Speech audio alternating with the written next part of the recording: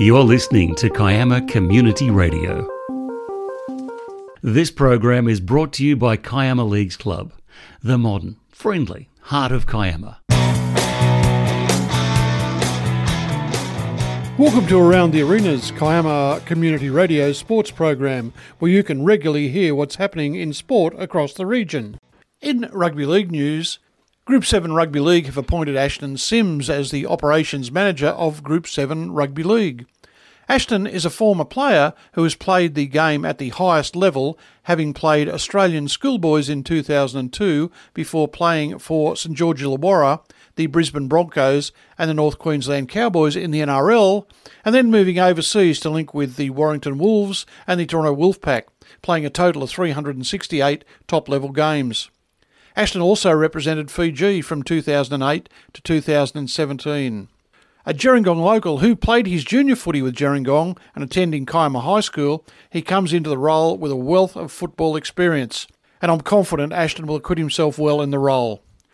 It is really unfortunate, though, that one of his first duties in his new role is that he's had to close down the Group 7 competition in both seniors and juniors in response to the COVID crisis, following a directive from the New South Wales Rugby League in response to the New South Wales health lockdown directives. With the Group 7 Rugby League competition now cancelled for the season, I thought I'd get a comment from Kiama Knights captain Kieran Poole and find out what the players think of no footy this weekend.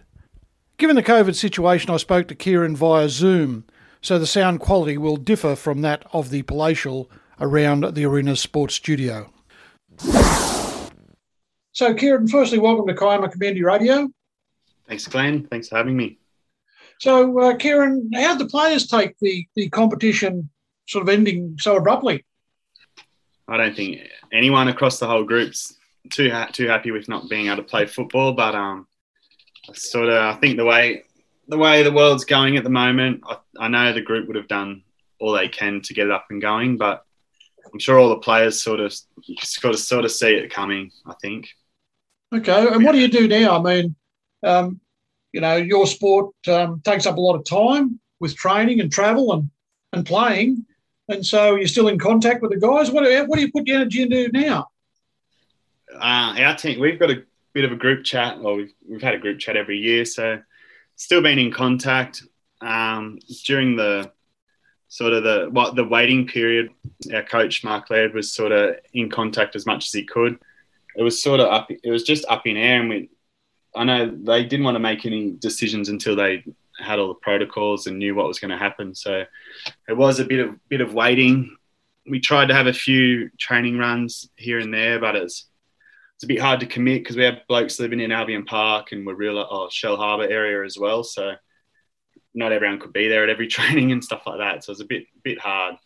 And you got those brand new lights at Kiama Showground, and you can't use them. What a downer. Yeah, so we saw that. Lady sent a photo of that as well. Looks unreal up there, so that's disappointing. Hopefully it'll stop us dropping the ball at training because you see silhouettes sometimes looking one way. So, yeah, I've been past where the lights are on. They're certainly fantastic. And, looks good. Yeah, maybe you'll be able to get a few night games in. Yeah, it has been a while since I think the last night game was, 2015. I can remember we played a couple of games up there, but we haven't in years. But it's could be about utilising the ground a bit better to get more sport played over the weekend. It's pretty tough with the number of teams and the clubs trying to use it now. But anyway, it's a great thing for the area. Fantastic. Yeah, for sure. So, listen, I don't want to embarrass you, but you might want to answer this question, but I know you're pretty close to 200 games, mate, so it must be a bit of a downer for you not to be able to get there this year. Yeah, I knew it was coming around the corner. I knew I was in the 190s anyway, and I think I was as of last year as well, and the comp shut down started late last year, and I knew I was going to be thereabouts then. So, yeah, I don't know. You've been sitting in the nervous 90s for a few years now.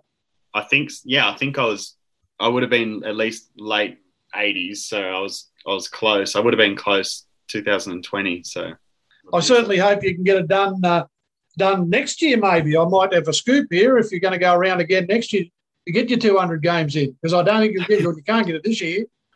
Yeah, well, it's not happening this year, so we'll see. We'll have to see. You keep your cards pretty close to your chest, so good on you. Well, listen, thanks very much for talking to me today. I really wish you well, and next year hope to be able to congratulate you on 200 games. So thanks for talking to me today, Kieran. Thanks, Glenn. No worries.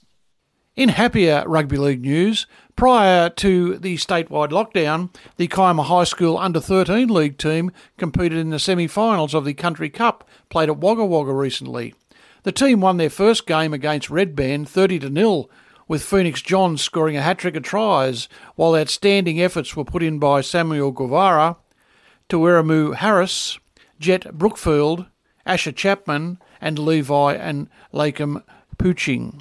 The team won their second game 24-8 and now progressed to play the winners of the northern area during Term 4. Hopefully the lockdown will be lifted and the competition will continue. Good luck to the team going forward. KCR, KiamaCommunityRadio.org. For the community, by the community. With summer sport being planned for currently, I've seen posters around town promoting registration for junior cricket. If you're interested in playing this summer, in Gerringong you can contact gcc.newsouthwales.cricket.com.au, in Kiama www.kiamacricketclub.com.au, and in Jamberoo www.jamberoocc.com and register. With cricket now front of mind, I thought I'd rerun a classic cricketing story about the day a local cricketer, Steve Norris, nominated his shot and knocked the ball over the pickets to win a bet. I love this story, so I'll let Bill Peters, our resident cricketing historian, tell it. Thanks, Bill. In the days long before 2020 cricket had been formulated and turned into the dollar-driven, colour-laden machine that it is today, short on the South Coast was still prevalent. And during their time in existence, they provided as much enjoyment and festivity as the marketable version does today. One event that was always enjoyable at its time was held and run by the Albion Park Cricket Club. In the late 1980s and early 1990s, the Albion Park six-a-side competition was held on a Sunday, generally in February each season. All clubs were encouraged to enter teams in the event, as well as clubs from outside of the South Coast district. Some even entered more than one. Games started at about 8 a.m, both on Couth-Gray Oval and on Albion Park Showground, now called Des King Oval. Teams fielded 6 players and games were played over 5 8-ball overs per side. Each player except the nominated wicketkeeper had to bowl 1 over, with run-ups to be kept to a minimum of 4 metres, which were marked at each end, while the 5 fielders tried to find the best spot to field where they would be most effective. 2 matches would be played in tandem, with the first match having the first team bat, followed by the second match having the first team bat. The first match would then have its concluding innings, followed by the second match's conclusion. This kept the day moving with few interruptions and allowed the players to rest between innings. It was a great concept and a terrifically fun day to not only participate in, but to watch for players and spectators alike. Once the finals were reached, all games were moved up to the showground, where all players and spectators would congregate to watch the conclusion of the day. I couldn't tell you who won this competition over the years. By the end of the day, you were either too plastered to recall, if you were knocked out in the early rounds, or too buggered from chasing a ball around all day, if you happened to make it through to the final rounds. I know that Kiama had a team in for 3 consecutive years in the 1990s with a solid playing squad. Brett Gregory, Darren Gregory, Steve Norris, Jason Wills, Scott Dansman, Peter Netherclift, Steve Hulls, David Bright, and your humble correspondent were just some of the players who were in the squad during those days. We entered because it was a fun way to enjoy our cricket after the serious nature of our first grade seasons at the time, and we all enjoyed each other's company both on and off the field. We also wanted to win, but the games were spectacular and it was fun times to be had. My favourite memory of the year Kiama made the semi-finals of the tournament, only to be faced with a juggernaut. Sydney Grade Club Campbelltown had, in recent times, been drawing upon some of the best South Coast cricketers and bringing them to the Sydney competition to show their wares. Amongst them included Shane Lee, Kerry Penfold and Graham Smith, just to name a few. With a local flavour in the club, they had been encouraged to enter a team in that year's competition. They were obviously a team to beat. The team they had to beat to make the final? Kiama. Kiama had a good team that year, and by making the semi-final we thought we were a sneaky chance of taking out the title. Even when we were drawn against Campbelltown All-Stars, we still thought we might be a chance. Losing was never really an option when you had Gregory's and Norris's and Wills's in the team anyway. Campbelltown batted first and set a fairly tough target. Our reply stuttered upon the disciplined and well-drilled bowling, and victory seemed a long way off. Steve Norris was our second to last batsman, and when he came to the crease, Kiama needed a miracle. The talk had been animated before he was required, with plenty of helpful suggestions from batsmen who had already failed to produce the goods. KCC non-playing supporter John Cincotta had teased Steve with the promise of a case of beer if he could hit a six.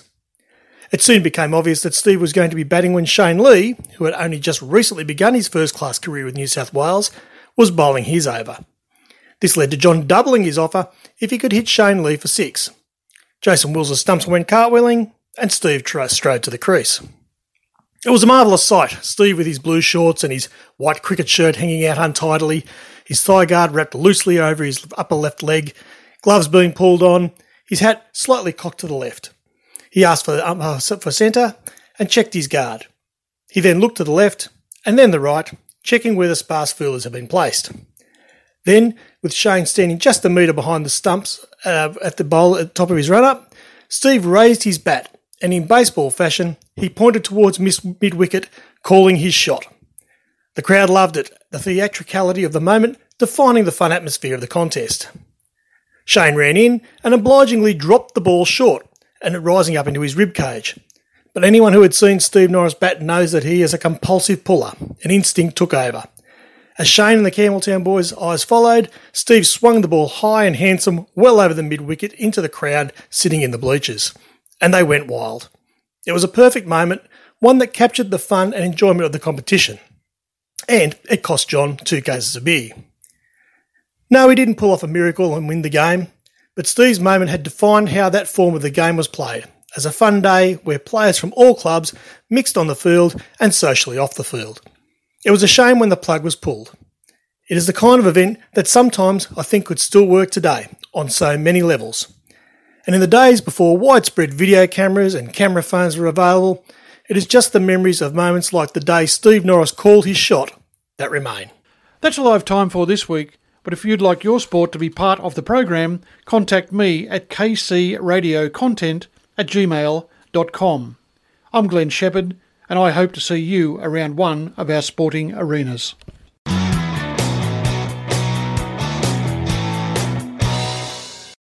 This program is brought to you by Kiama Leagues Club, the modern, friendly heart of Kiama.